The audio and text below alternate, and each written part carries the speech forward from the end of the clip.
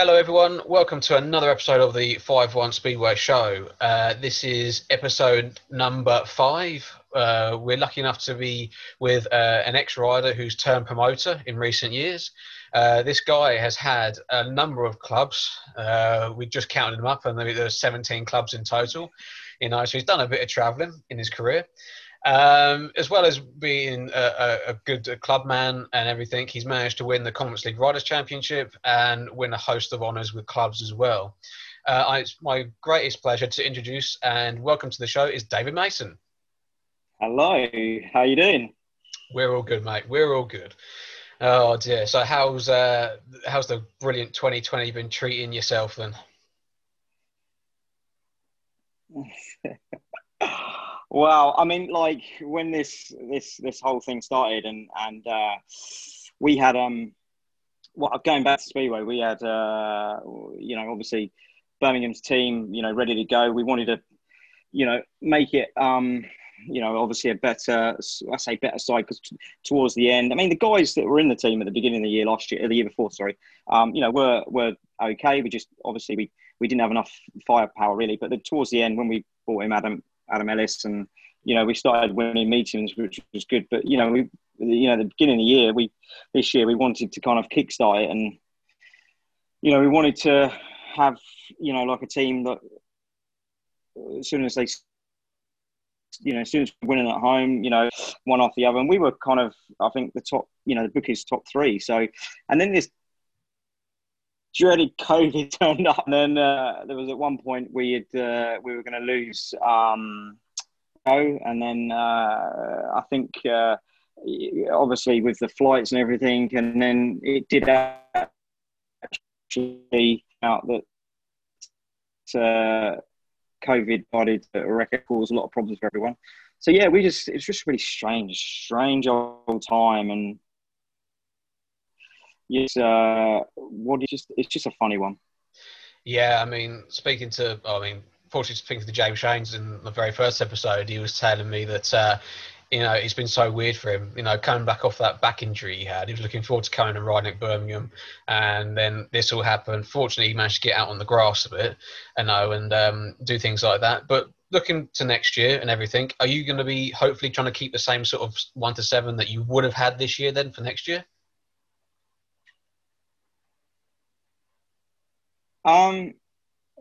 Yeah, I mean, well, hopefully, well, certainly less one anyway, because he's decided to put himself inside. So, Oh, okay. yeah, as far as that's, yeah. So we're only a 6-man team at the moment, but yeah, I mean, who knows what next year's going to bring as far as I hope a bit more. I will say that obviously Lawrence does a lot of this work for us as well, because obviously we're busy as a business, cleaning business. So Lawrence takes the the ropes, as they say, the reins. So yeah, he but we're waiting to just find out. I mean, going back to the COVID, they've extended the furlough, haven't they, till end of March. Who's to say this is going to be going away? Who's to say we can start a season in April? I mean, I know that Rob, Godfrey and team are working so hard behind the scenes, to try and put this, behind us, and and work and get it ready for 2021. But it's no one knows, do they? No one knows what's going to happen, and we've just got to pray and hope that there will be a season of something, next year, and I hope for the supporters that they, stay and for every team, for every club, because it's a tough time at the moment. And we've just got to be everyone. Speedway's a close knit family anyway, but everyone's just got to stick together, and hopefully we can, pull through this. And who knows? 2021 could be completely different. So yeah, who's like last year, if I turn around and said to you, you'll be wearing a mask going into a supermarket, or we're gonna have a lockdown, you'd go, what, are you mad? Is something wrong with you? So who knows what next year's gonna bring? But I mean, they've done well to get the the few meetings on this year, and it's been tough on the riders. Obviously, the riders need the meetings to earn money, and vice versa. So it's it's to be in that sort of sport. I mean, every sport, including football. I mean, it's tough. Speedway's not big enough at the moment to kind of go the way the football have done in the Premier League. So we've or Premiership. Yeah. Hopefully it can turn into a good year next year. Who knows? Yeah, I mean, everything, fingers crossed, and obviously the stuff that's filtering out on the Speedway GP website with Rob saying the other day that all the clubs are raring to go. So that's always a good positive sign. But moving away from what's to come and everything, let's look at your own career. And I mean, I said right at the top of in the intro that you had a fair few clubs, 17 in total. Ironically finishing in 2017, which was obviously not planned, but hey ho. But going back to the very start of it, I know that you were Eastbourne mascot for a year or two, as well as riding on the Eastbourne junior track. So what are your sort of early memories of going sideways? Call coming in. That's bad, isn't it? Sorry about that. Don't worry. Sorry about that. That's what happens when you're on live TV as such. Exactly. No, yeah. I mean, I started, on the junior track, I think back in 86, stroke 87. So, yeah, I mean, my memories were watching these bikes go around and Dad trying to, make me get on a bike, and I didn't want to get on this bike. And we'd only gone there to go and have a look at, I think at the time, they had a market out the back. Oh, okay, yeah.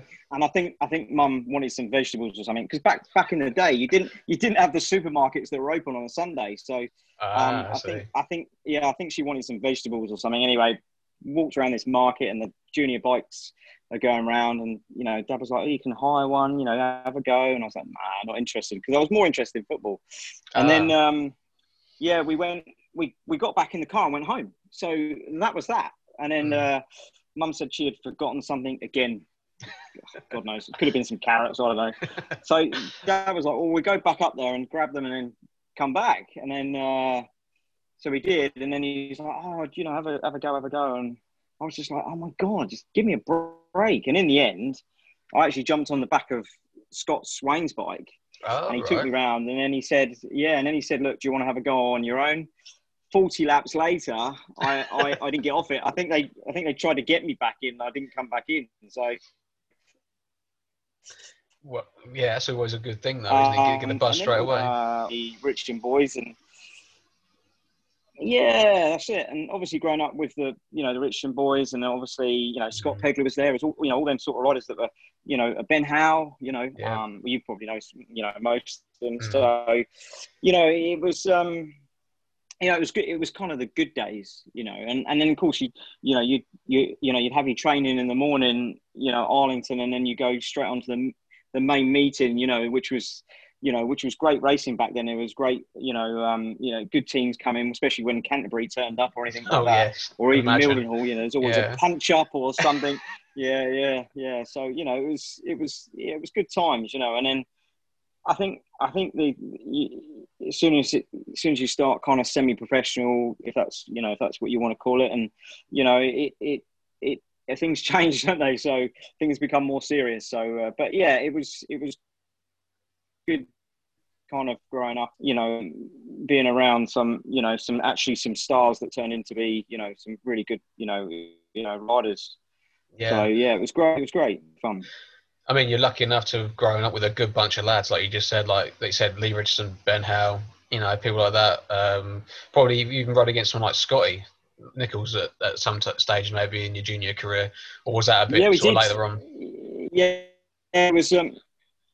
No, we had we used to have meetings against Mildenhall, because obviously they were Mildenhall. So in the Mildenhall team, I think you had Sal Cloughton, you had obviously Scotty. I can't think of who else was in their team. Oh, the Johnson brothers. Oh, okay, yeah. So there was a lot that kind of progressed and went on. And yeah, so we used to have like meetings against them. I don't think we used to win though. I think it was always Mildenhall, but I can't really remember. Yeah, so it was good. It was good growing up with them boys. But I wouldn't say not so much in the under-21 final, because we always used to be a good lineup. But the boys that were riding in the league or whatever were always in the the under-21 final. So it was hard to progress, back in the day as such. Mm. So yeah, but it was good. It was good. It was good to be in that era.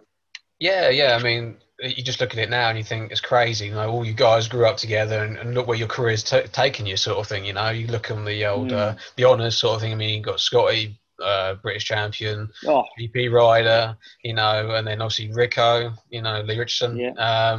Obviously awful what happened to Lee at the end, but before all that and everything, it was good times. But then you went on to manage to get to the 500. You went on to ride for Sittingbourne. So tell us a bit about your sort of first early years at doing sort of Conference League, Division 3 level in those early sort of years.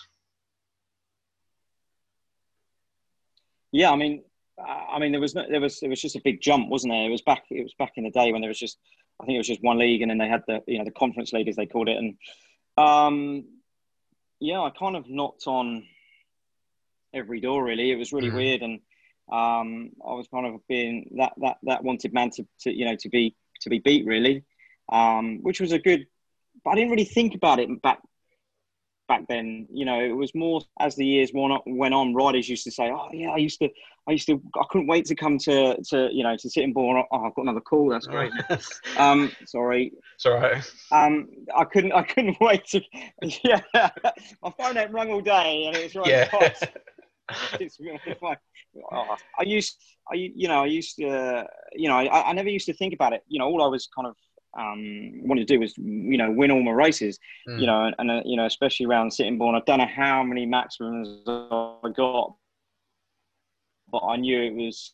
I knew that at one point I had the most maximums in that league. So it was just good. In fact, it was. I started to get more and more nervous because where I hadn't been beaten, it was really, really difficult to try not to lose that edge. But it was good, and it was but the jump going from the Conference League to the Elite League, as you knew, that it was such a big jump. The reserves, in that league were the following year were number ones in the Premier League. So which was the second division. So it was such a big jump, and I think at that point, me and Lee Richardson took that jump up. Our average in 86. Okay, it was only 1.775 average, but it was how they did it. I don't know, but and it was good to win. Especially back in the day when I had the Conference League, and then London Lions. It was good to win my first race. At London, that was really a real nice feeling. And in fact, that was the last meeting that they held there as well, and it was. And funny enough, it was against Oxford as well. So it was, it was a funny old world. But yeah, it was good, but just a big jump. But it all just seems like a bit of a dream and a blur, or it was, it was just such a big step. But it's just a shame the way it worked out. But having the Premier League, the second division, the second year when I rode for Essex, it was just such a breather. And I kind of dropped out the Conference League because I just thought I don't need to be in there. I won pretty much everything apart from the Conference League Riders' Championship. I got to the final that year, and I just lost it in the final because they did it over. They didn't. I think they did it. It was kind of, I think you had to qualify for the top four, and it went straight to the final. I just messed up. It was at Long Eaton, actually, one of my favourite tracks. Used to love that track.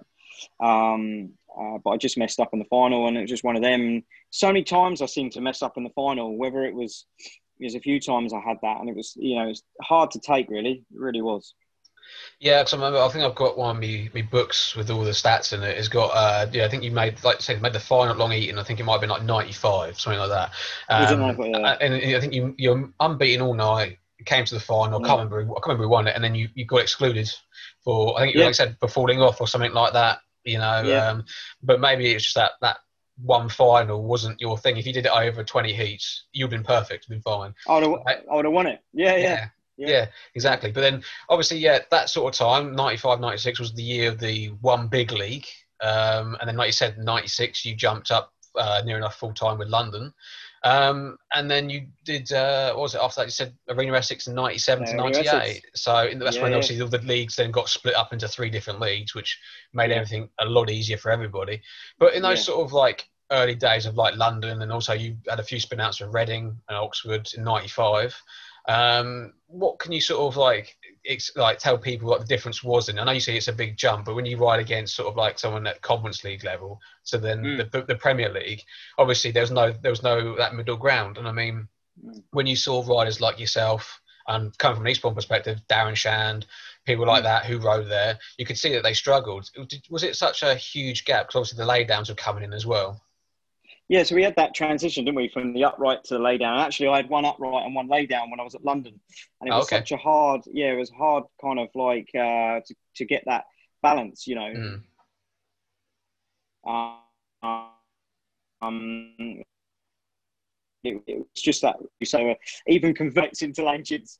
But it was, I think it was mentally more than anything that you turn up in the pits, whether I was at and I can't remember some of the riders at Poole, but back in '95, or I remember being at Oxford, and you had people like Marvin Cox there. Yeah. These are like, he was in the Grand Prix, like, and then I'm riding at number 7, like I'm just this little Dave, you know what I mean, but it was hard to kind of adjust, and then I'd go to kind of Conference League and it was just easy. I just Mm. found it really easy. In fact, and that's not being big-headed, because I certainly wasn't, because if I was, I think I would have gone a lot further. But I just knew that I could go and beat everyone.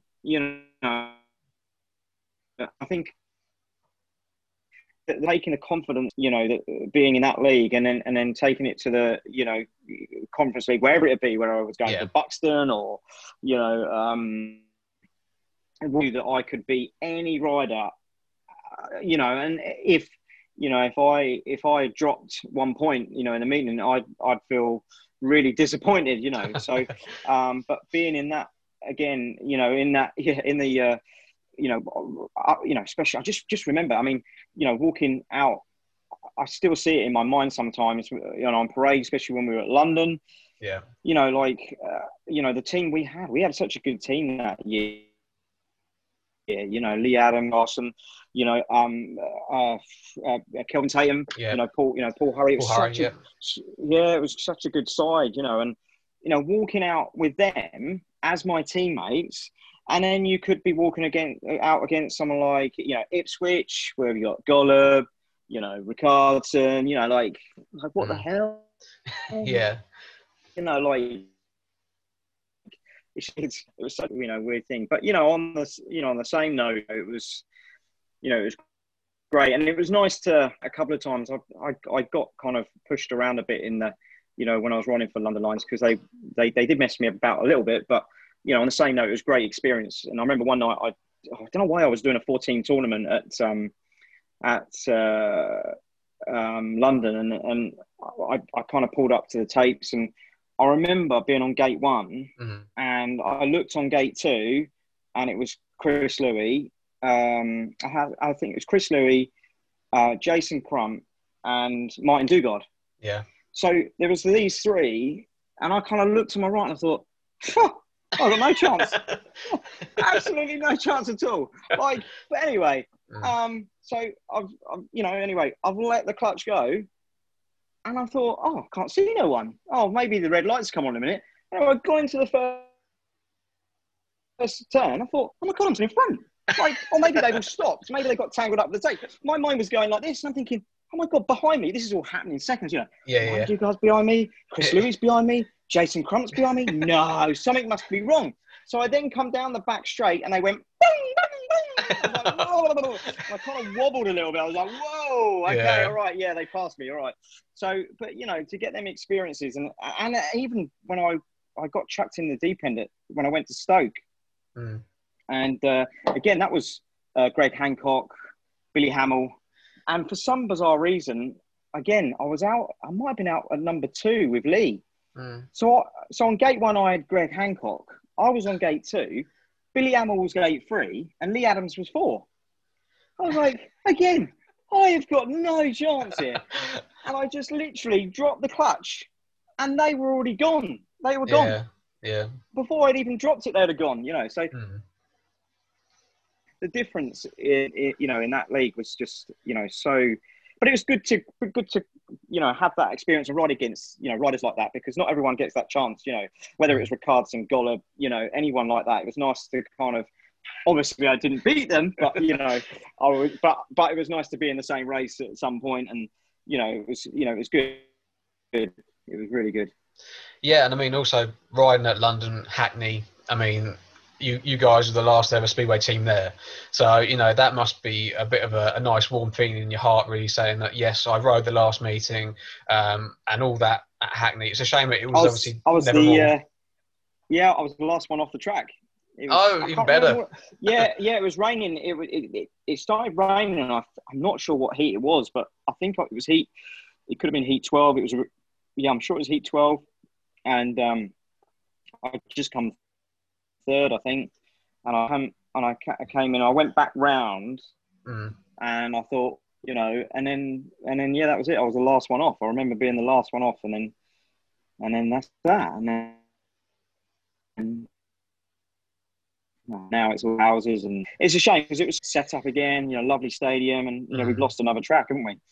Yeah, I mean, I've got footage of when Eastbourne were at Hackney and things like that from that year, and it looked like it was the dream basically for British League. It's just unfortunate that the crowds didn't come, and I think the track was a bit of a problem at some times. We've been sort of like a new track laid in like the September or August of the previous year, sort of thing. And but after you went to London, after being at London, you went down to the new Premier League, the second division with Arena. Sort of how did that sort of move come about then? Was it a move you wanted to do? Yeah, I mean, to be fair, Terry Russell said to me at the time, so I think he was BSPA chairman, and he said to me, what we're going to do, because you struggled this year, we need to get you, Lee. And it was kind of based around that sort of, and I'm not saying they changed it just because of me and Lee, but they knew that we were struggling for that transition. Yeah. So they said that, what they need to do is kind of knock it into 2 leagues. It gives you guys more of a chance to, get see, maybe in a slower way, if that makes sense. So it was nice to kind of hear that. And again, that's how it came across. So we got transferred to all the assets got transferred to Arena Essex. So all of a sudden I became an Arena Essex asset without even kind of knowing or even overnight.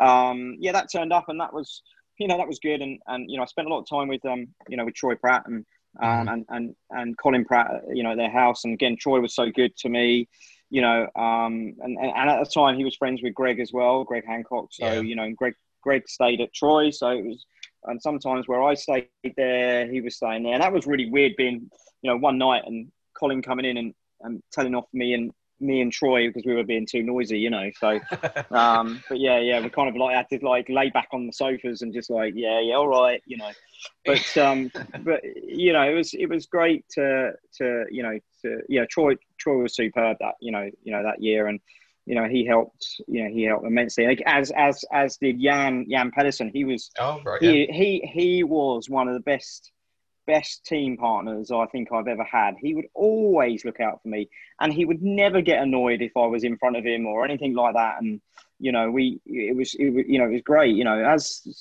for some bizarre reason, I was always, I'll say not always, but I was not bad at the start. So I'd always beat people at the start, whether I was not quick enough after that, but I was certainly quick enough at the start. He wouldn't get annoyed, but he would help me, and it was just so nice to have that, that team spirit. It was really, it was really good, and we were just, I don't think we did that bad that year, to be fair. I don't know where we finished, Mm. but it was good, and I had a reasonable year. I can't remember what average I got. Might have been 4.5, 5. I can't remember, Yeah. but it was, it was a good, it was a good year, and it was just kind of it set ready for kind of the next year, which I think I went. Oh, look, another call. Another call. Oh my god, so sorry. That's all right. Don't worry, mate. 3 calls. Yeah, I've only been on 5 minutes. Got 3 Yeah. calls. No, yeah. So it was good. It was good because then it set myself up. I think, 98. I ended up going to Newport. I think was it Well, Newport? I think on the so. notes Yeah, that it was. on the notes I've got, you rode at Arena in '98, Newport, and you did a bit of Stoke. So you moved around a little bit. Was that right, or was that a bit wrong? 98. Yeah, I went. Yeah, no, Newport. Yeah, Newport was 98. Yeah, I'm sure Oh, it was. okay. Yeah, it was. Yeah. Yeah. And then I then got the sack. Yeah, and then we swiftly move on from that one, and then Yeah, all right. I think I did. Yeah, I think I did go to Stoke. I think they picked me up, and then I broke my arm. Okay. Like that. And then I ended Essex with Newport. Yep. Had a fight with Craig Watson, and then got the sack the next day. And then I went to Stoke. I think I only did about 2 or 3 meetings with them, but they were Oh, away right. meetings. It was never at home.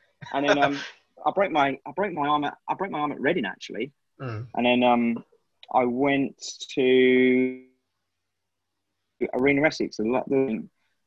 Yeah, and then I retired, semi-retired. If that's what you call it, in '99 because I just had Yeah. enough. And then I came back towards sometime in '99 somewhere.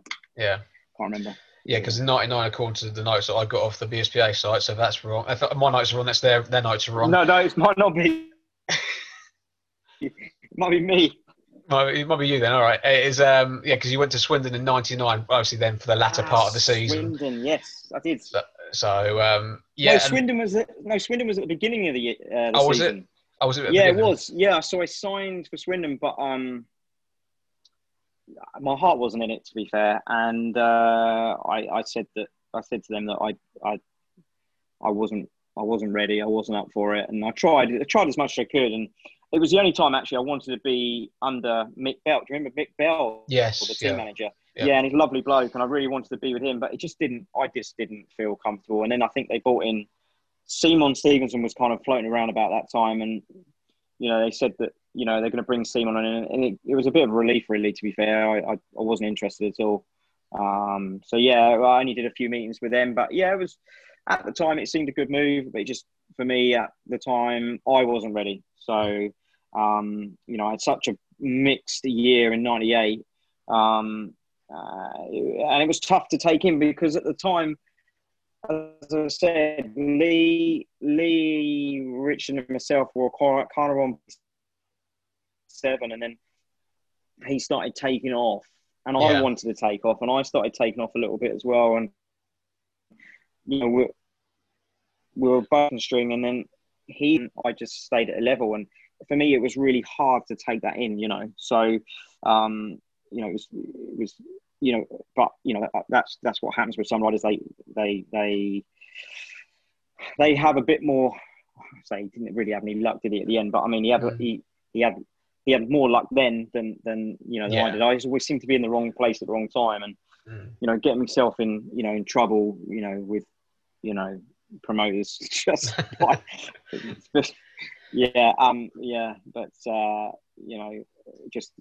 just didn't work out on Newport, and then that was that. Yeah. So basically, just 2 sort of like duff years, then really. '98 and '99 were sort of the years you want to sort of forget a little bit. Oh my god, I've got Another another one. call. They're all different people as well. All right. I want to be a busy boy after this. Yeah.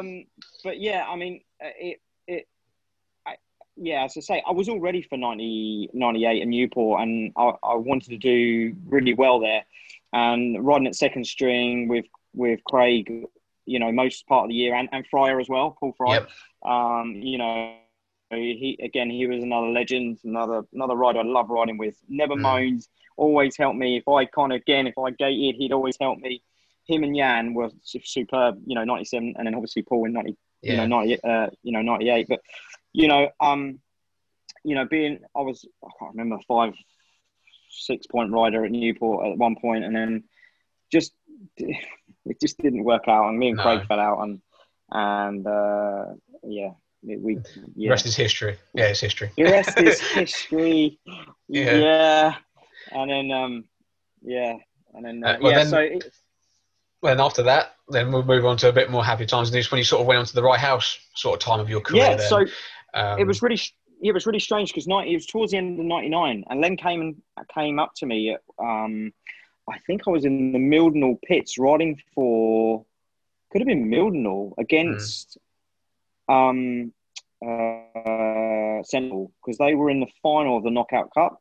Okay. And I got asked to just do the Knockout Cup. I don't know how I even got into that. I really can't.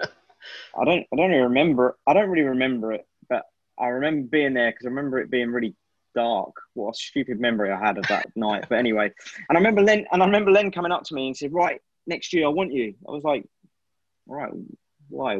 What's going on?" Yeah. So he was like, we're gonna bring Rye House back."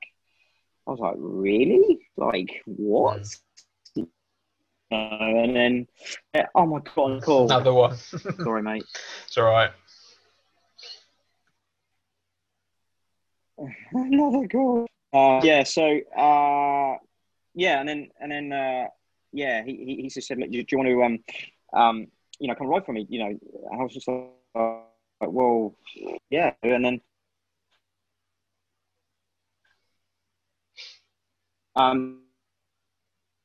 he saw I signed for it. Well, again, we all got sacked that year, didn't we? All 7. Was it all 7 riders? I think they went through 11 riders, didn't they? And, something like that. Yeah. Yeah, me, Troy, me and Troy were the first 2 out. So yeah, which I was so surprised that they sacked Troy, being that one of their sponsors was one of the promoters was Troy's sponsor, but. Strange moves, strange times, and it was just really weird. And Len said to me, because again, I had the 98 thing and with Newport, and I had that all the bad luck, and then bad luck at Stoke, and then I bad luck at Swindon, and then I thought, oh my God, I've been sacked again. I just can't be. I was getting to that point where I kind of had enough, And Len said to me, look, don't worry about it. Ditch the Premier League. Don't even bother going anywhere near it. Let's have a good year in 2000. Mm-hmm. Be the rider you can be. And he literally took me under his wing. He was absolutely superb. I cannot ask for anything more. He did everything for me. He came to every meeting knowing that I was there, and it was just really good, even down to I came 4th in the Riders' Championship. It was the same thing. And that was at Newport as well. Oh, right. But it was just he was so good to me. And then and then obviously we then 2001 stayed in the National League. Yep. Again. And again that year I won the National League Riders' Championship, or Commerce League Riders' Championship. Commerce League, yeah, which it was. But we had it was so good, and then obviously followed on to riding the Premier League and being captain for 2 years in 2002 and 2003. Yeah. Yeah, and I mean at that time, Rye House had just reopened when Len approached you. Then. So how was the new track when it was because wasn't it done as a stock car track or something like that? It had to be with tarmac dive or something. Was it stock car track? I mean, that's what I heard. I don't know if it was true or not. They literally laid the shell on the top. It was true. Right. It was all true. But I absolutely loved it because it was such a trick track. It was tight. Bends. It was narrow straights. It was kind of one of them kind of half Buxton, half. Rena Essex half, and then we going into Rye House. It was great, So, and it was great because I just love gating and then just kind of doing my own thing. It was really good, and I think we had the that's when I got my first England under 23 cap thing, you know, All right. and Travis McGowan turned up. Again, he was the elite league rider back then, and I was just a national or conference league rider, you know, and I think I was the only rider to beat him that night. But it was just so enjoyable being, you know, it was just such a good track. And then obviously they changed it, didn't they? Yeah. In 2002, you know, so it was back to a kind of a normal track, not a stock car track. But yeah, it you know, every meeting it got better and better, but it was such a lovely place to ride, and having them, you know, Len and you know, people around you they're fantastic. Len, if you're one of Len's boys, you know, you would always see you right, and that was really good. And if you wanted something and you were struggling, he would go and get it. You know, if he knew that you'd put the effort in, he'd go and get it. If you wanted a new carburetor, I remember we all were struggling out the starts, I think 2002, and he brought everyone new carbies. So God knows how much that cost him. Like, you know, it was just mental. Yeah, I think that was down to Mark Courtney trying to beg him or something. But ended up with new carburetors. It's just mental how he used to just spend money, and it was really, really good, really good. But with Len, though, he's an old-time promoter. He's been in the sport for so many years and still is with Kent nowadays. But, you know, for have someone like that who's got your back and understands what the riders are going through, it's just a huge weight off your own shoulders more than anything. But, yeah, so great early years with Rye House. And then 2003 was the last year, which was in the Premier League, wasn't it, at that time? You've been in the Premier League then? Yeah. And then... it was, then, Then 2004, you dropped back down to ride for Weymouth. It was a strange scenario to be in. So I think because in the previous years, I always thought I got a phone call. I never had to get on the phone, if that makes sense. I was never like that. That's again not being big headed. I just thought that's how it kind of worked. So they would ring you, you would go and ride for them. As the years, it was stupid, really. I mean, I should have done in 2004, latter part of 2003, prepared myself and then started asking clubs and actually get on the phone. But I never did that. So 2004 turned up and I was thinking, oh, it seems like Len didn't want me back. I was on an awkward average of 5 something, yeah, whatever it was, 580, whatever, 6, whatever. So whatever. So I wasn't ever going to be a second. I was too good for a second string, not good enough for a heat leader. So he wasn't going to stick me in a heat leader berth. And I get that. I do get it.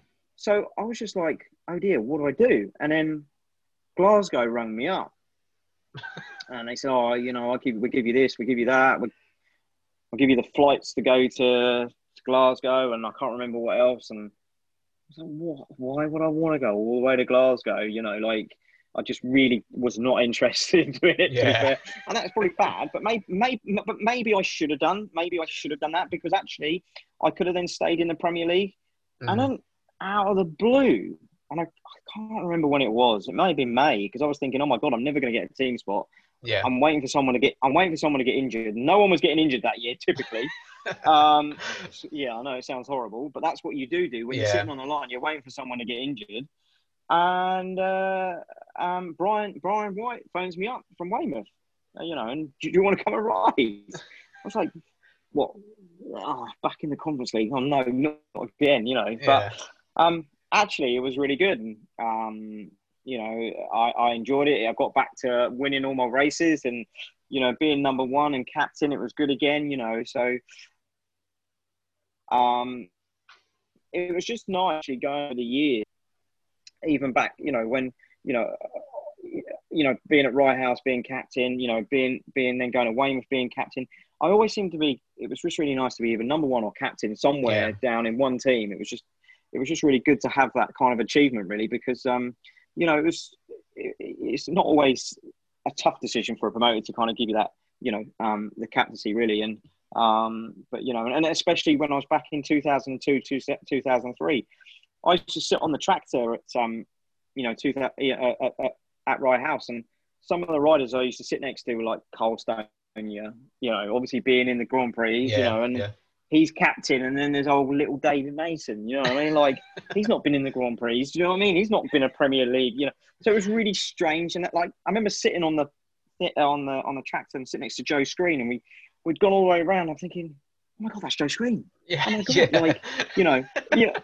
But why am I captain and Brent Werner's not captain? And Brent's just been in the World Cup and just beat Thomas Gollop. Do you know what I mean? Like, how did I get this position? But you know, Len was so good to me. As I say, he was really good, and it gave me a little bit extra confidence being captain. You know, it was nice in that sort of sense. But again, great boys, Mark Courtney. You know, Scott Robson. He was fantastic. Another good team partner. He was really good. You know, Brent was good, but he just didn't like him. He knows that. You know, I spoke to him the other day about that actually. But he didn't like me beating him out the gate. But yeah, I mean, it was good. It was just a good era. And again, Eddie Kennett. You know, me and Eddie started off at reserve in 2003, and then we were, I think, by the time the averages came out, he was number 1 and I was number 2. So it was just really bizarre. We won from 6 and 7. And then, of course, Brett Woodyfield and I can't remember, Mark Courtney, they went from number 1, number 2 to number 6, number 7. Oh, really? So it was funny how, you know, the tables, how it rolled. But we had a good partnership, and we got a few 5-1. So yeah, it was enjoyable, especially around, you know, Rye House.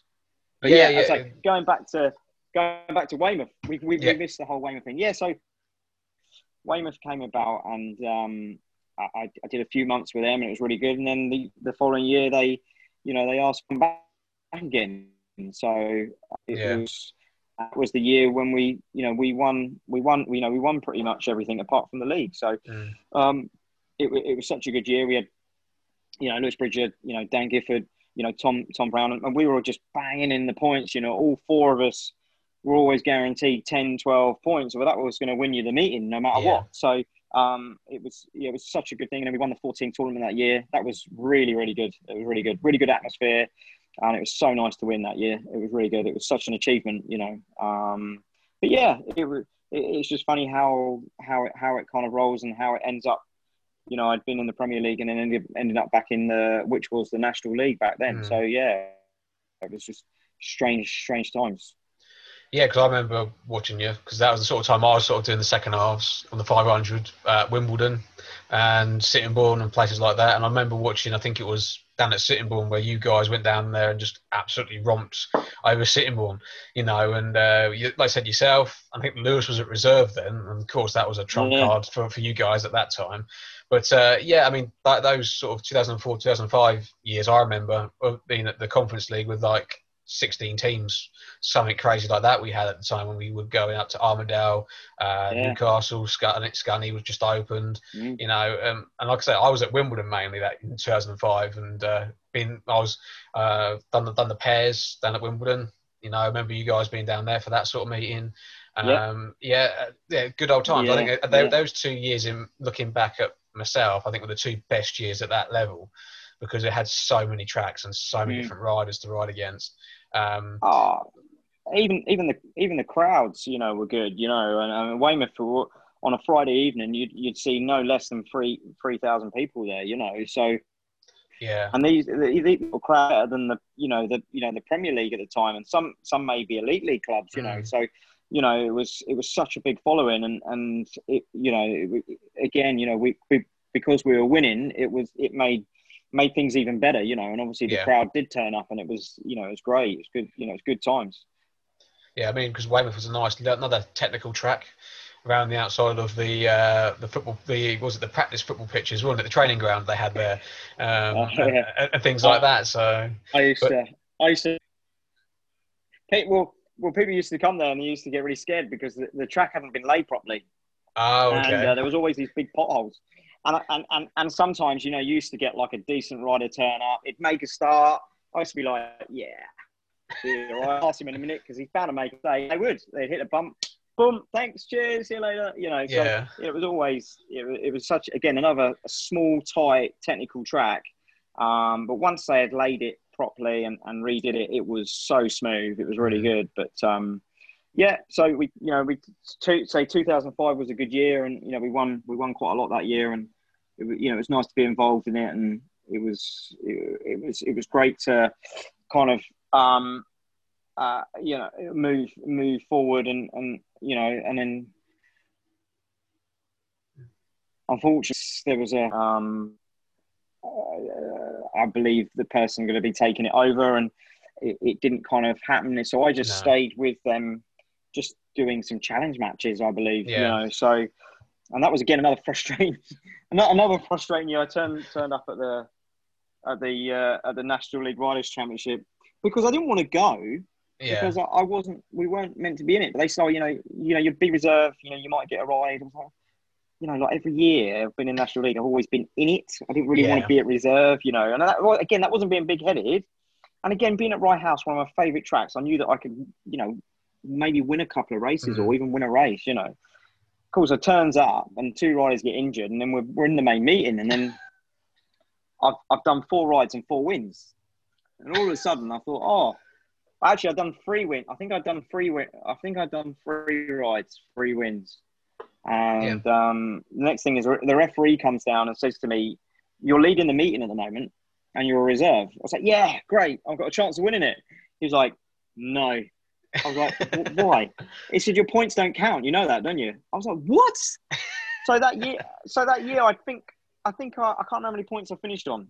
12, whatever it was. I had 4 wins, 3 wins, 4 wins. Can't remember, 12. So I had finished higher than the people that come second and third. But actually wasn't allowed to get a trophy or anything. So it's such a bizarre situation to be in. Yeah. Yeah. So that's the one that you should have won but didn't win because of the rules. But because of the rules again. Yeah. Yeah. Well, we could spend all day talking about rules. But but anyway, moving on from that year, you went on to then ride for Mildenhall in 2009. So what was your sort of memories of riding at Mildenhall for that year then? Yeah. I mean, it was always something I wanted to do. I always loved the track and had a lot of good times there. Won a lot of races. And it was again back in 2000, 2001. It was a great era to be in. Yeah. There was a lot of fights and a lot of a rivalry between Rye House and Mildenhall at the time. So it was great to be part of that, and also then to kind of flip the switch and be actually riding for Mildenhall.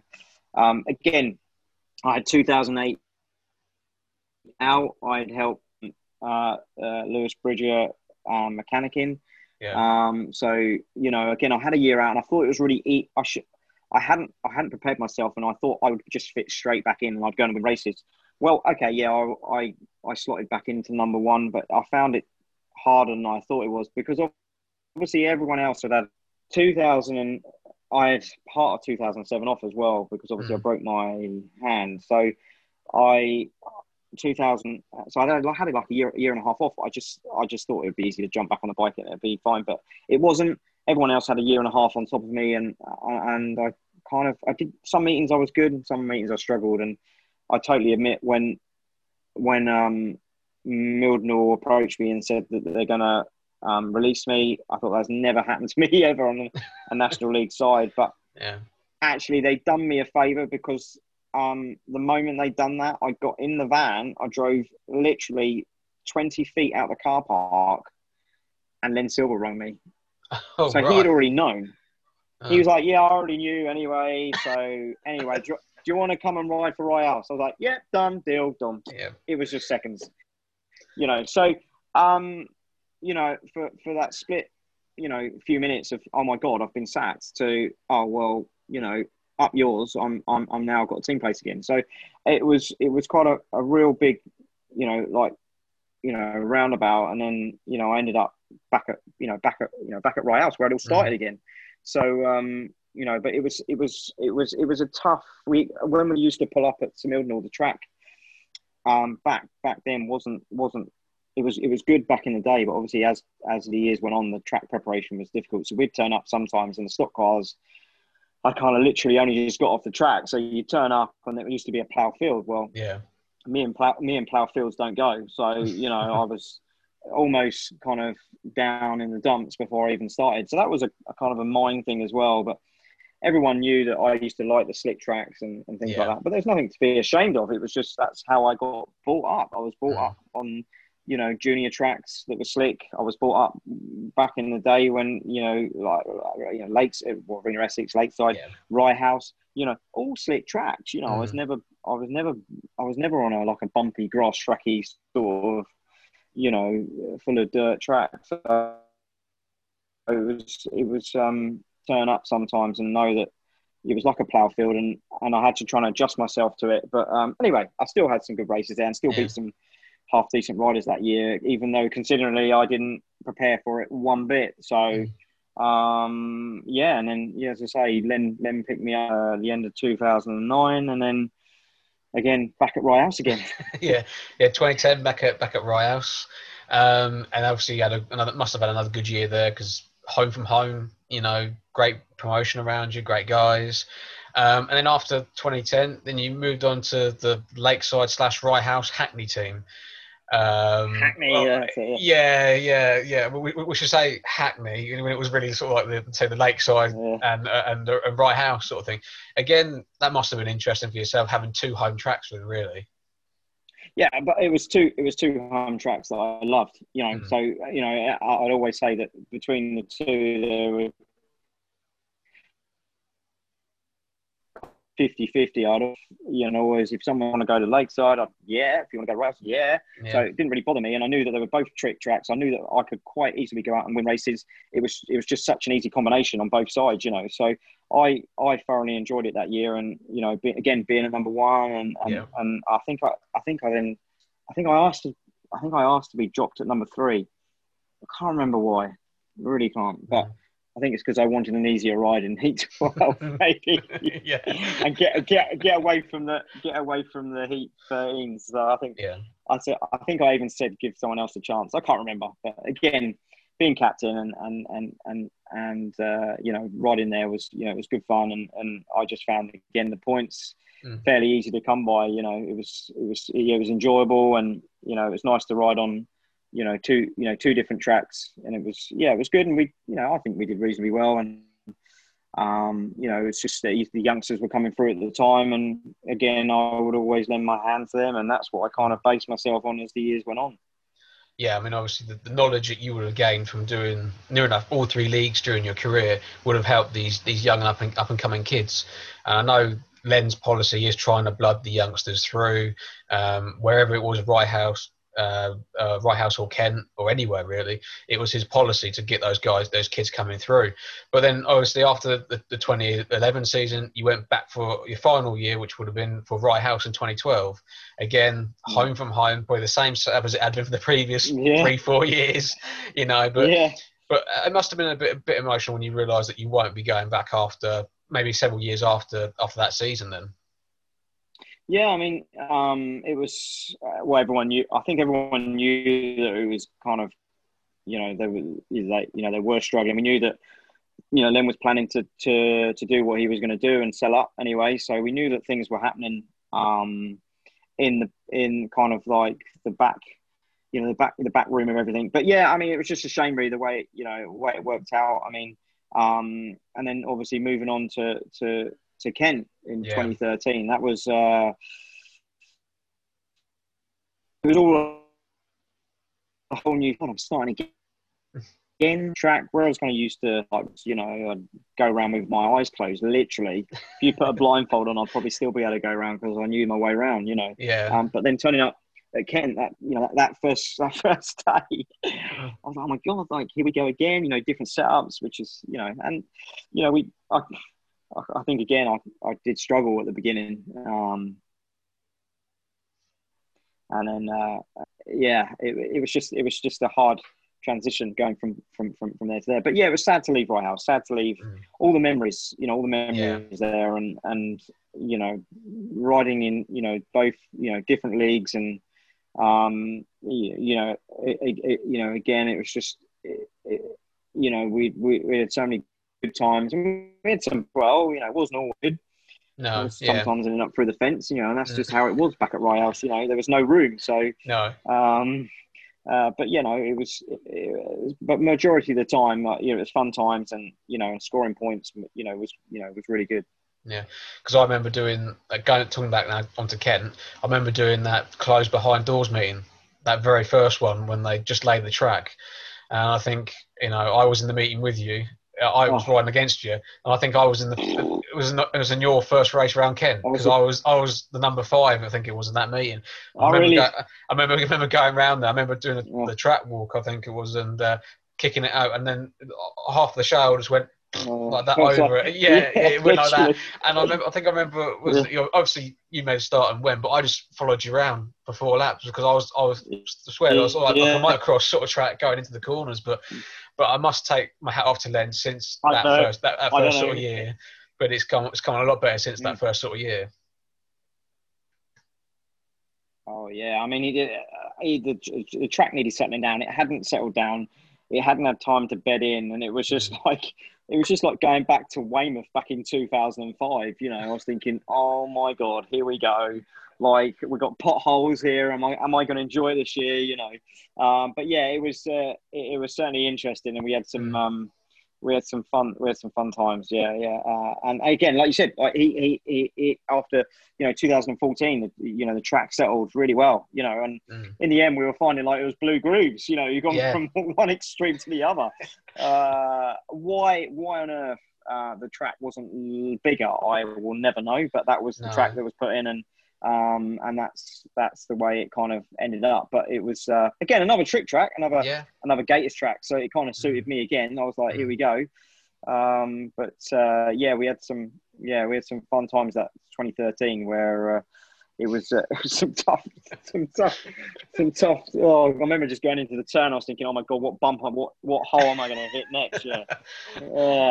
But the only saving grace about that is you rode it week in, week out, and you had an idea where some of the holes were. They might not be there the next week, but they were there somewhere. They weren't there the following week because Leonard moved that hole and put it over there. I don't know what he was doing, but anyway, it was. He stood by us, and it was good, and. The other team. Yeah, it was just tough times. I'm thinking, I don't need this. I'm getting older now. I don't need to be hitting these bumps and these holes, and But it was interesting. To say the least, it was interesting. Put it that way. But then obviously, you spent 2 seasons, and then you went back in 2016. But in 2015, you switched to virtually your hometown club of Eastbourne. When Eastbourne dropped down from the Elite League and made the bold decision to go to the National League with Martin and Connor Dugard at the helm. So, and obviously myself was in the squad team then as well. So it was me and you as teammates, which was kind of cool. But how did that sort of move come about then? Was you looking to move, or was it just out of the blue? I think, it was a strange timing in 2014 actually, because I think that was the year that, again, Len actually sacked me for the first time ever. And I was really shocked again. So it's like just being sacked so many times, and again, 2017 was just the nail on top of the coffin, wasn't it? When I got sacked from Lakeside. Yeah. But I mean, I just thought to myself, oh my God, here we go again, But there was such an uproar. He made that decision to get rid of me. But actually, I didn't realise it. Doesn't really matter now, does it? But it was all a plan. So, and they managed to get me back in. It was good. And even though he said, right, you're sacked, a few days or couple of weeks later, he was like, right, don't move, don't go anywhere. You're going to be back in the next couple of weeks. I was like, what? Really? Yeah. How's that going to work? And I did. We did. They managed to fit me back in. How that was done, that was nothing to do with me. Anyway, I got back in, and it was good, and we ended up finishing really well again. So and then Connor, I can't remember. Connor just messaged me and said, what are you doing next year? Do you want to come and ride for us? I was like, what? Ride for you? What are you doing? And then Eastbourne then kind of then turns up, and cool. I mean, great. I mean, it was great for me because it was just down the road. I found, and I can imagine Dave Norris must have felt the same. Like, it was just really weird only having the track on your doorstep. Like, trying transition where you're normally like either an hour, 2 hours, 3 hours drive to a speedway track. I couldn't quite get the balance, even though it was great because it was only down the road. I couldn't get the balance of just, it's 2 minutes down the road, you know. So it was really hard. And I don't think I prepared then, but I wasn't really fit. I wasn't fit that at all. And I kind of just thought that I would go in and score points. Again, it was just one of them scenarios where I thought, even though 2014 I knew that you had to be at that sort of level, and then 2015 I wouldn't say I didn't try. I think other things kind of crop up, don't they, in your life, and I was finding it hard to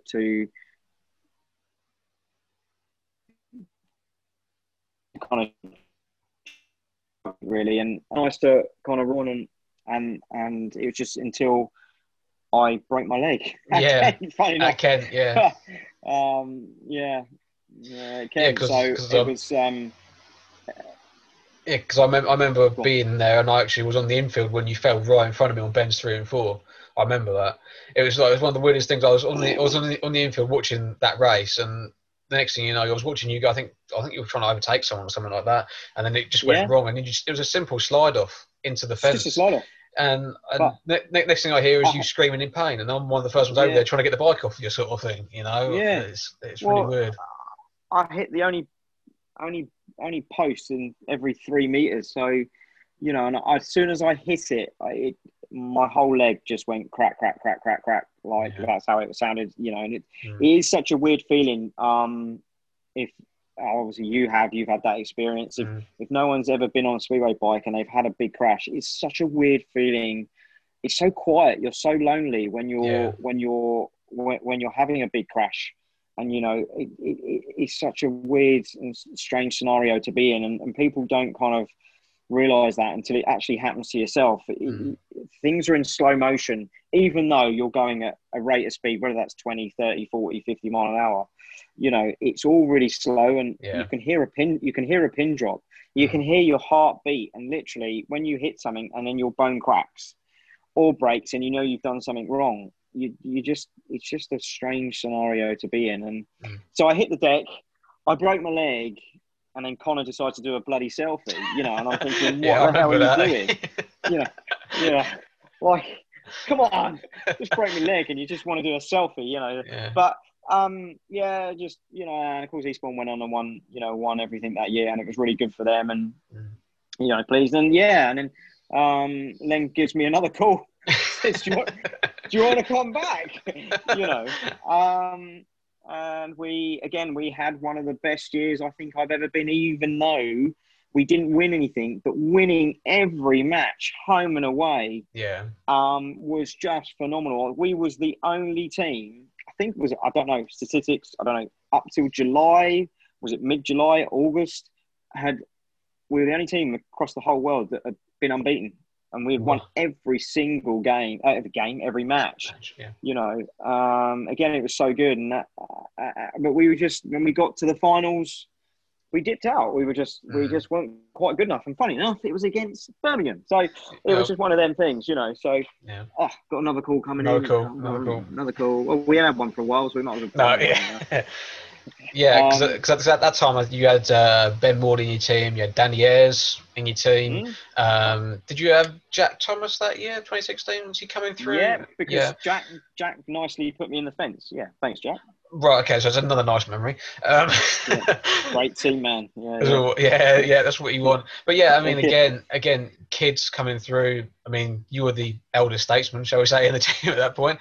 But I mean, we had Luke. We had Luke as well. Oh Luke Bowen as well. Yeah, yeah. Again, so Right House from a Right House teammate with yourself, wasn't it? So we had James Shanes. So I had James. Shanes as well. Yeah, Shane. Yeah, we had such a good side. We were just winning. It was just such a nice feeling. The pressure was off you. You turn up, whether it be home or away. Home meetings were a bliss. We were pouncing everyone. And even going away, we were winning by 10, 20 points.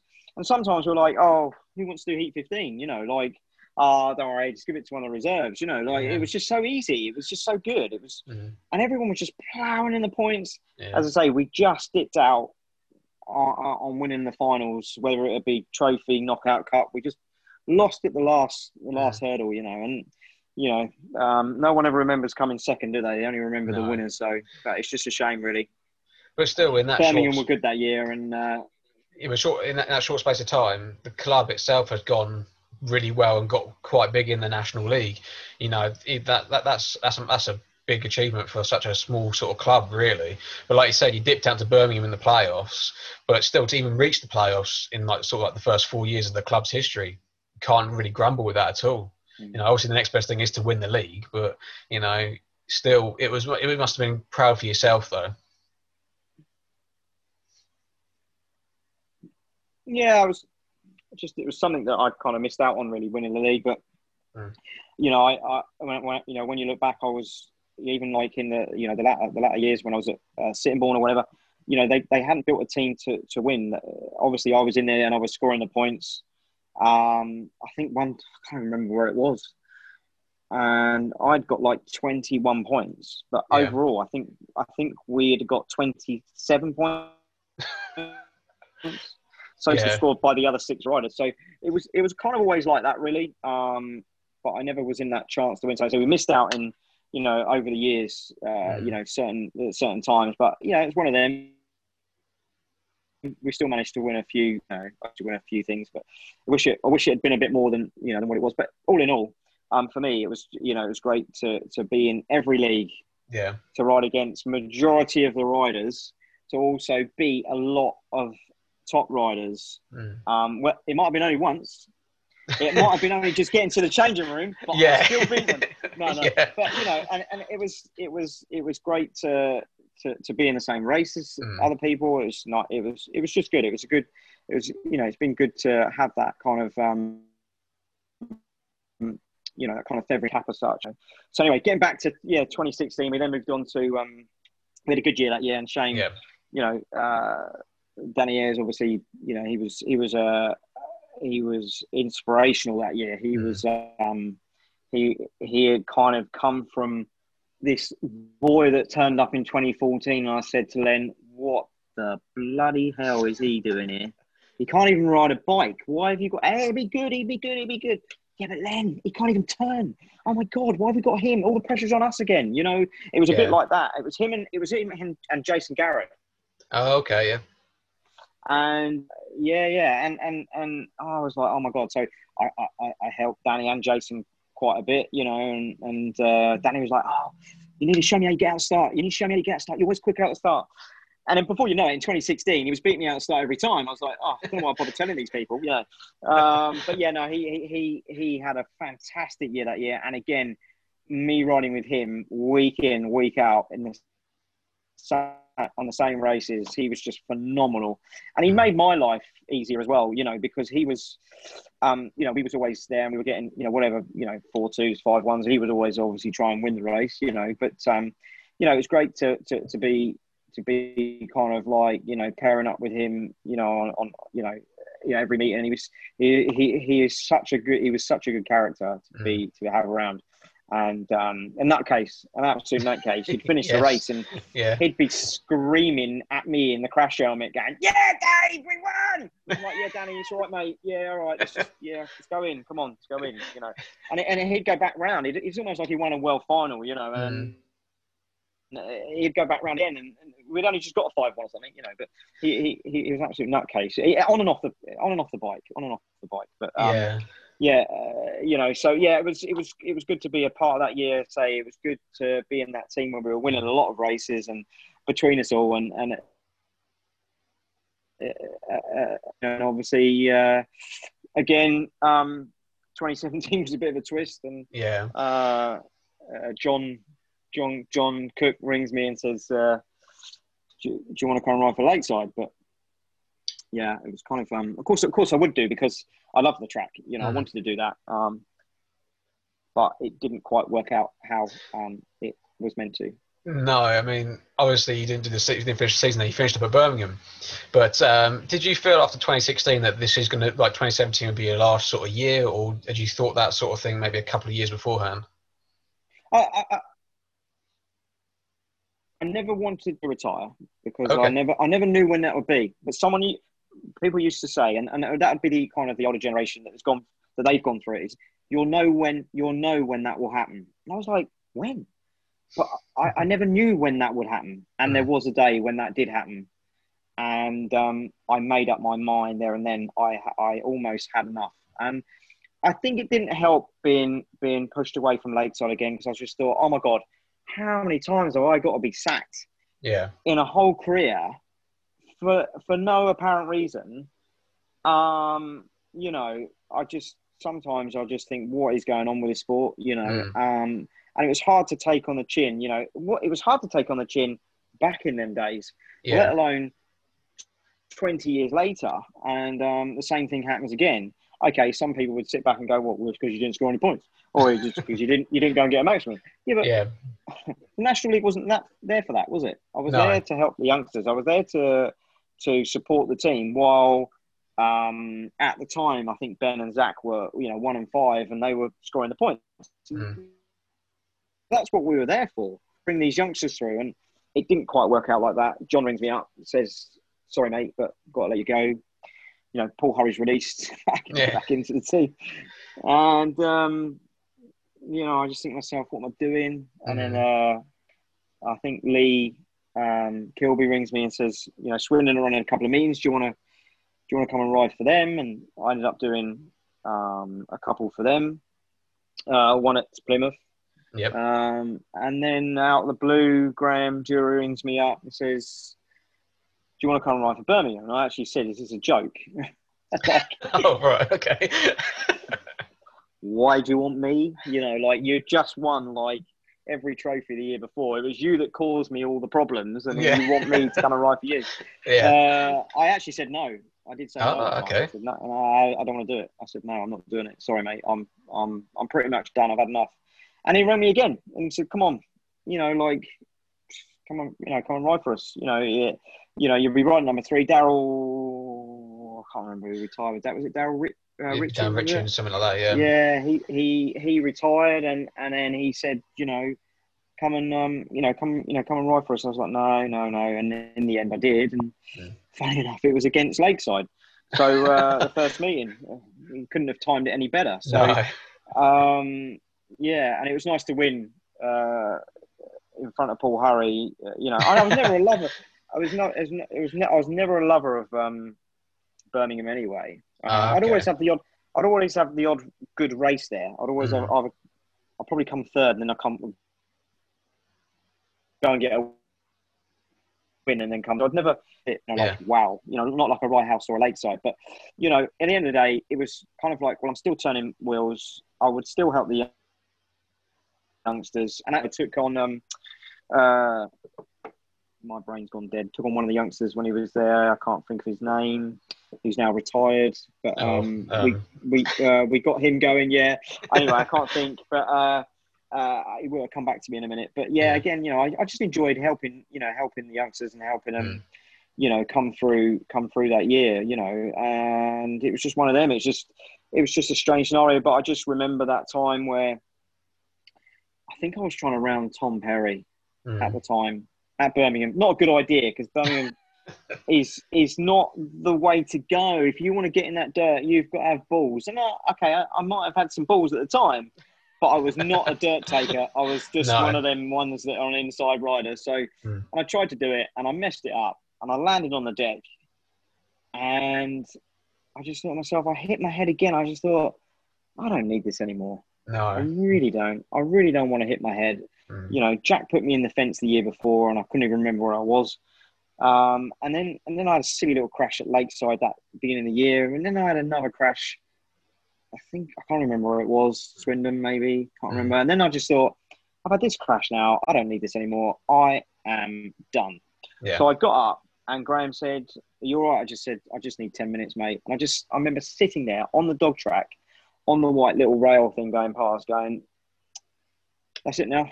I'm You're done. done. Yeah, yeah. And I Sometimes just knew that was when it was, and I didn't know when it would be, mm, but I knew that I was done, and you know, I just thought I can't take it anymore. I can't take the mm, bangs. I think that was more of it, you know, and naturally as you go on, the races do get harder because your reactions are slower, and how Greg and people like that did it at that mm. level. I take my hat off to them, because when you get older, naturally things slow down. You think more, and you know, so it was tough to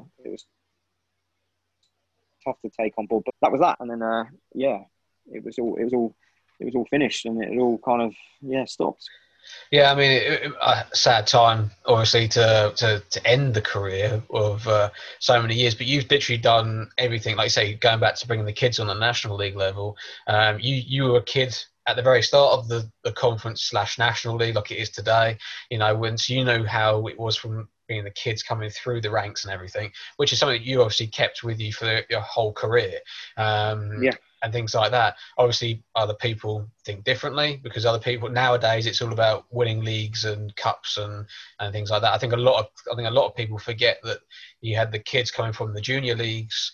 I mean, yeah, I know myself, and like someone like Nick Lawrence used to struggle to get into teams and keep team places, because the clubs wanted so much success. They weren't sort of doing the grassroots sort of level, you no, know. But I mean, hand it to myself, I was never good enough in the end to keep a team place, which was a disappointment on my part. But I enjoyed my racing like you enjoyed yours. And then after the door closed yeah, on yeah. your career, the door to promotion opened up. So sort of give us an idea of how that sort of transaction came about then. Yeah, it was a funny old thing how it came about. I mean, you know, everyone knew that it was up. It was kind of, you know, Tony wanted to retire. Yeah. Tony Mole wanted to retire, and then yeah, and it just happened. It was a really strange, bizarre situation. All of a sudden, then we're running National League, you know, Yeah. and you know, we had again Lawrence Lawrence did majority of the work again, but I mean, he did. You know, we built a team that we thought that would win the league. You know, and again, we started off really well, and then it started going wrong, and it started on that night when we had a couple of crashes, and Mm. you know, Was that the meeting against yeah, Mildenhall when all those crashes happened? Was that I the Mildenhall think it meeting where was it Jordan yeah, it Jenkins was broke his back or something like that, wasn't it? yeah, well, that was in Jordan broke his back. Jordan broke his back in heat full. Was it heat 12 or heat 14? And it was just we. It was street fight, and obviously Mitchell Davey was the biggest one, where he stopped breathing on the track, Yes, that's the one. Yeah. and that was hard to take in again. Mm. Yeah. I mean, you know, see him and kind of, you know, disappear for a few seconds, and then the paramedics doing such a great job to get him back. Yeah. It was horrific to see. Mm. But it was a weird crash again. Mm. You know, all four riders went down. It was just one of them, and unfortunately, he was in the wrong place at the wrong time. And Yeah. you know, I managed to get his boots off and things like that, and kind of, because that's what they wanted to do. They wanted to relieve him with all the pressure, because he obviously got his suit on and things Yeah. like that, you know. But he was not. It was just horrible to watch and see. I never get that vision out of my head of seeing Yeah. him on the track. Not even here at all. Yeah. Not even. Yeah.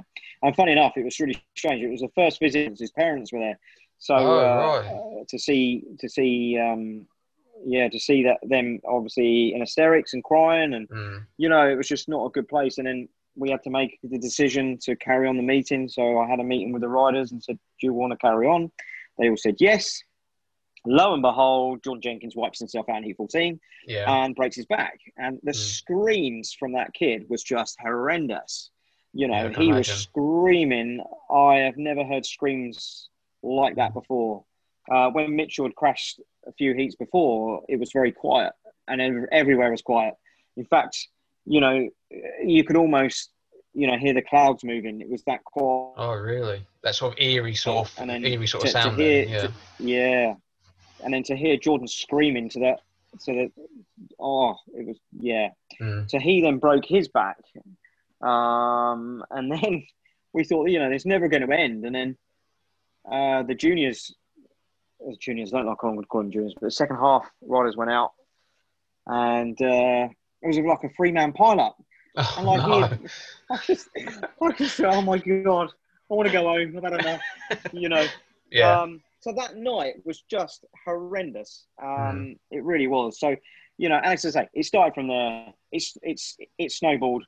We lost every rider, didn't we? Yeah, I think he did. Yeah, yeah. I mean, I remember Callum's crash. That was terrible. He broke all his wrists, and it was just a bizarre crash. Mm. Tom Bacon, we lost him. He broke his back. It Yeah. was just never ending. We just thought, what have we done wrong? What black cat did we cross? And then obviously, that went, and that came and went, and we decided to.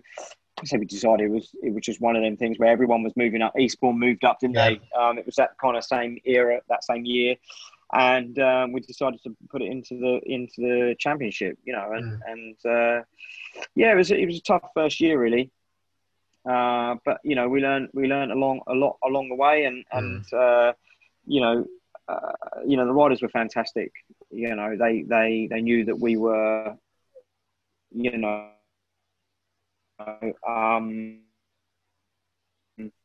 to fill off, keep trying out the best situation. Is obviously you've got promoters out there and stuff and teams out there that've been there for years, so they knew what they were doing, whereas we didn't know what we were doing as such. Even though you've been around Speedway for a long time, being a rider is completely different to being a promoter. So Exactly. but again, coming back to it, Lawrence, he has been the godsend, and he takes it as like his baby. It's quite funny, really, but he was good, and he does everything, pretty much, and it's good to have him on board, and and he knows the rules. If Lawrence doesn't know a rider, then there's no point knowing any of them. He's got every phone number, everybody's phone number. So he knows statistics, he knows the averages, boom, boom, boom. I know. Yeah. Lawrence can put teams together while he's in his sleep. Yeah. So it's good to have the experience that he had. And that's why he wanted to come on board, back in the day, So, and then this year, well, as I said right at the beginning, it's gone. It's gone. Yeah. Yeah. Nothing you can do about it. Yeah. I can't wait to see the, when they I don't know, 2005, Toronto won it, yeah. 2008, yeah. And then 2020, COVID-19, so. Be the thinnest yearbook ever, I think, won't it? So. yeah. Guinness Book of Records didn't happen that year. Yeah. And I say, and now's now. So yeah. But we hope that I suppose Speedway's in a dark and hard place at the moment. Yeah. And I think everyone deep down knows that. Mm. And I think a lot of football clubs are in a bad place at the moment as well. Not obviously including the Premiership. So I think Speedway will be. It's going to be hard for them to bounce back, but I'm sure that something will happen. Yeah. Nobody knows what that will be. No one knows when COVID's going to end. No one knows if it will end. No one knows anything at the moment. So I just think everyone's got to stay positive. Hopefully there will be certainly something next year. Yeah. As I said before, they are working, to get that right, but you can't put that right if other things are stepping in your way. No. I think a lot of the problems is also that with the government rulings have caught everyone out. I know, looking on Facebook and seeing and everything, Rob Godfrey done well at Scunthorpe to get a couple of meetings on up there with social distancing and all that sort of thing. I think if the government allows sporting events with crowds, I think it would be something like maybe with like 15% of capacity, wearing masks, 2 meters apart from each other. I mean, that could help Speedway in a way to get restarted. But I think maybe even you might say you might even run at a huge loss, even if you only had that sort of thing. But you know, it depends how bad you want the sport to sort of run next year. You know. Yeah, I think that's where it comes into it. I mean, everyone knows that the only way Speedway survives if people come through the door. Unfortunately, we haven't got the big sponsors like football. Or I know I keep bringing football back into it. It's only because that's what's happening at the moment. Yeah. Football, they're allowed to carry on, aren't they? So Yeah. which is a strange scenario there as well. But yeah, I mean, it's I think that unless you have 100% capacity, how that's going to happen, you are not going to be able to survive. Yeah. You know, at the end of the day, the riders are paid per point, and you need that money from the public. If the public aren't there, you can't pay the riders. So you do really not need to be Einstein to work it out. It is so simple and so basic. Exactly. But if the government won't allow it, then I really, really don't know what's going to happen. You know, as I say, things are being put in place. Yeah. And I'm sure that I'm convinced there will be something, but I don't know what it'll be. No. I just think that you know, everyone's just, like I said, got to be positive, and hopefully Speedway will bounce back and it will be, you know, really stronger than ever. But it's going to take a lot. I mean, it's not just Speedway, is it? It's every business. Every business has been affected by this. As I said, some aren't. I say every. Majority have. I mean, the whole life in general has been affected. You know, it's not just one bit, this bit, and it's not even been just one country. It's the whole world's been affected. So, we'll move away from that a little bit. Since you stopped riding, or whilst you were riding, you managed to get your own sort of business going. Tell us a bit about that behind the scenes, and was that sort of like a helpful thing to you then with your Speedway career, was to be self-employed a little bit? Well, it's really bizarre because and I think that same question I still ask myself now and again. But before 2008, I used to work for Dad as such. He used to make me do ridiculous things like put myself in an oven or something and clean it, and I don't know, doing kitchen cleans in the middle of the night, you know. So I was always doing something, window cleaning. You know, I used to work with Mogo. Oh, okay, yeah. We did a lot of window cleaning rounds, and we had some fun times. Mogo's just a massive wind up that you'd ever believe. And yeah. There was certainly one time I remember that he just loved winding me up because I used to be gullible and take it on the chin. So, and I remember one day he used to pick up, Uckfield. Uckfield's a very quite a posh area, isn't it? So there was a lot of some parts off. But and Maresfield. Maresfield, yeah. So there was some. He always used to wind me up, and I remember getting there in the morning. 6 o'clock in the morning, it's freezing cold. He's got the hot water in the back with blankets over it. He's already done it. He's drained it out of his bath, ready to go. So when we get to all the houses, we can just then crack on. And so I pulls up, gets in the car. So right, what's on the agenda today then? He's like, we are going to some really fit bird's house. And she is absolutely minted. And I'm thinking, wow, this is like, I'm looking forward to this. He said, we're not going to go there till the end of the day. He said, so there's a bit of time to kind of set yourself in. We crack out some windows. By the time we get there, you're going to love it. Anyway, so a whole day he's winding me up. Oh, I bet you can't wait to go and see this lovely girl. That's, you know, she's stunning. And he's he's talking about the breasts. He's talking about everything. It's going on. It's winding me up. It's winding me up, right? So anyway, we pulls up at this house, right? And it is a mansion. And I'm thinking, oh my God, he's telling the truth. Like, Jesus, there's a Ferrari in the drive. There's tennis courts. I think the tennis courts were on my right. Yeah. And there's this big house. And he went, I told you. He said, I told you I would not let you down. He said, we saved the best till last. So there I am. I'm in I can't even remember what car we're in. It could have been in like a Ford Fiesta van, and I put your visor down. I'm doing my hair. I'm like, yeah, brilliant, excellent. I've rolled my t-shirt up, like I'm thinking, here we go. He goes, right, you've got to prepare yourself. She's a stunner, but I don't want you getting her number. Anything like this. Anyway, so let me do the talking. So he's round me up. Anyway, off I go. He said, you do the top, I'll do the bottom. So I've gone up to the top. He said, have you seen her? I said, no. Come back down. He said, go to the next one. So I've gone to the next one, gone up. Nothing. No. Come down. I said, where is she? He goes, I don't know. He goes, just try the next one. I went, oh, anyway. So I've gone up, come back down. Nothing. Right? He said, she must be round the back. I said, well, let's do these and we'll go around the back. So I'm looking forward to this. I'll go around the back. Anyway, goes up. He goes, she's in the front room. She's down here, quick. Anyway, so I come down, doing my hair as I'm coming down the window. Anyway, I come down and I get to the bottom window and there's this 95-year-old woman sitting in the chair. He goes, there she is. I went, where? He goes, there, sitting in the chair. And for the whole day, he'd wound me up about this 90. Dear. She wasn't 95. She could have been 90. I don't know. Yeah. But she was certainly old. For the whole day, he wound me up about this. And I'll never, ever forget that. But he was just like, he was in hysterics because he got in the car, in the van, chuckling away all the way home, like he did, But anyway, great times. Coming back to, so 2008, Dad unfortunately got leukemia. Oh, okay. So he was getting ill, and it was kind of my time to really step up, really, and do something and take over the business.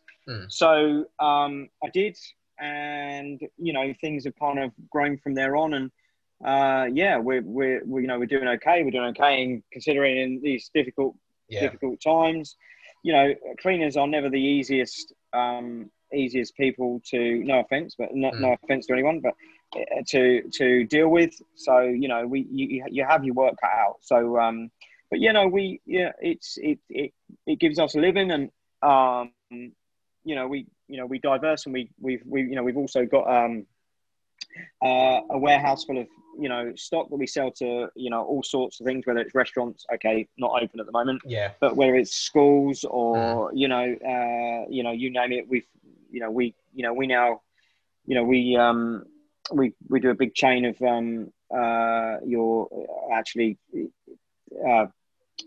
outlets for a home base. So we supply them with all the materials all across the country. So we just we do all right. So it's good, and hopefully we can just keep building and but it's a tough industry to be in. There's always someone out there that's got a cleaning business, whether it's like minute or big, but we've got good customers, and we've got some nice clients, and it's and we've got a lot of staff, so it's hard to keep on top of it sometimes. But it's good that you've managed to you've got yourself a job. You're working hard, like you say, through these hard times and everything. Still working hard. That's the main thing at the moment. But just before we wrap this interview up, it's been great talking to you, Dave. I mean, the stories are great as always. I knew you'd be good for a few stories. One of the last things was that you managed to appear in EastEnders during that Speedway thing. I know Troy Pratt was the main man that day, but what can you sort of remember from that? Because I know people would know this, and other people may not know this as well. So, it was a strange one to be part of, really. I mean, when Pete Thorogood phoned and said, "Oh, do you want to be part of EastEnders?" I was like, "Really? Like, yeah? Or how much are we getting?" And actually, it was really good money for back in the day. I can't remember how much we were getting a day, to be fair. Troy must have got a lot more than all of us. Yeah. But, I mean, it was great to be part of some big characters back then, But back in that time, Troy knew what I was like. I was a bit of a nightmare to kind of keep on a lead. So we did get ourselves in trouble at one point, or two. It was twice, actually. Some great characters in there. But, I mean, I can't remember how it happened, but I managed to take his character's name, Phil, isn't it? Phil and Grant, isn't it? Phil's script. Well, I am, like, hey, what's going on? 2 weeks' time. Hey. Well, of course.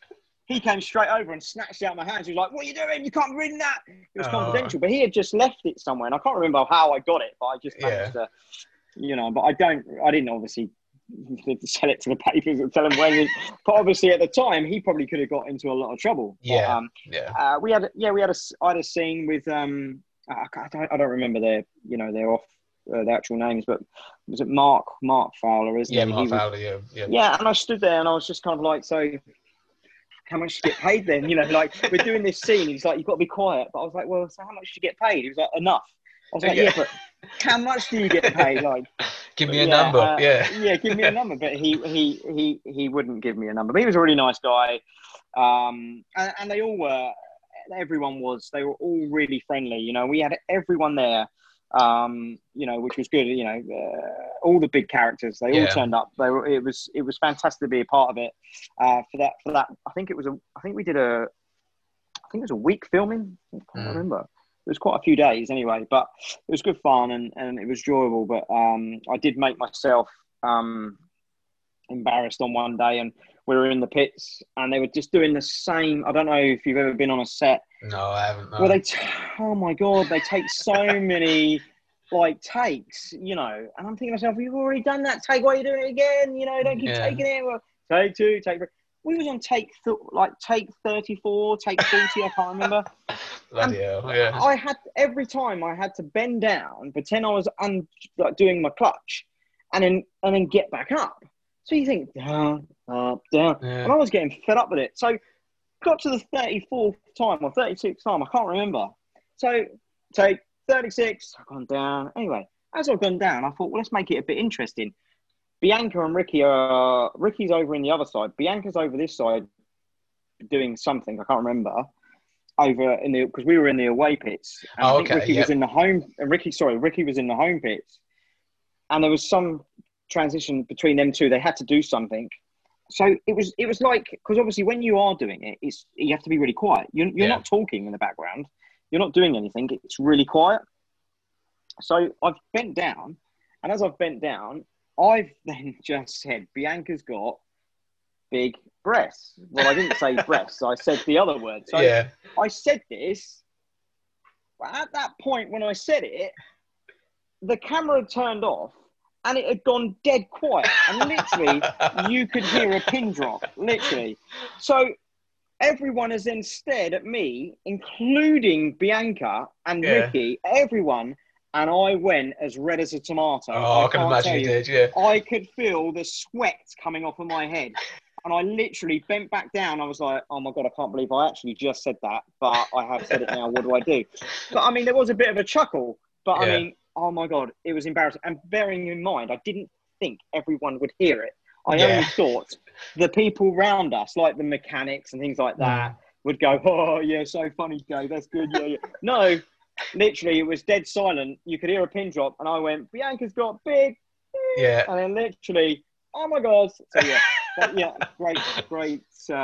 great times. And so it was really good. It was nice to meet everyone, and they were all really friendly. And I say it went on for a few weeks. I think for a few weeks on BBC One, on EastEnders. So it was good. It was good to be. Yeah, we had some fun times, and I've been asked to do some good programs, all sorts of stuff. We did a BBC One thing as well. I don't know when that was, 2000 maybe 15, 14 maybe, I can't remember, but that was good as well. That was for BBC One, one of the drama series. That was good. Enjoyed doing that.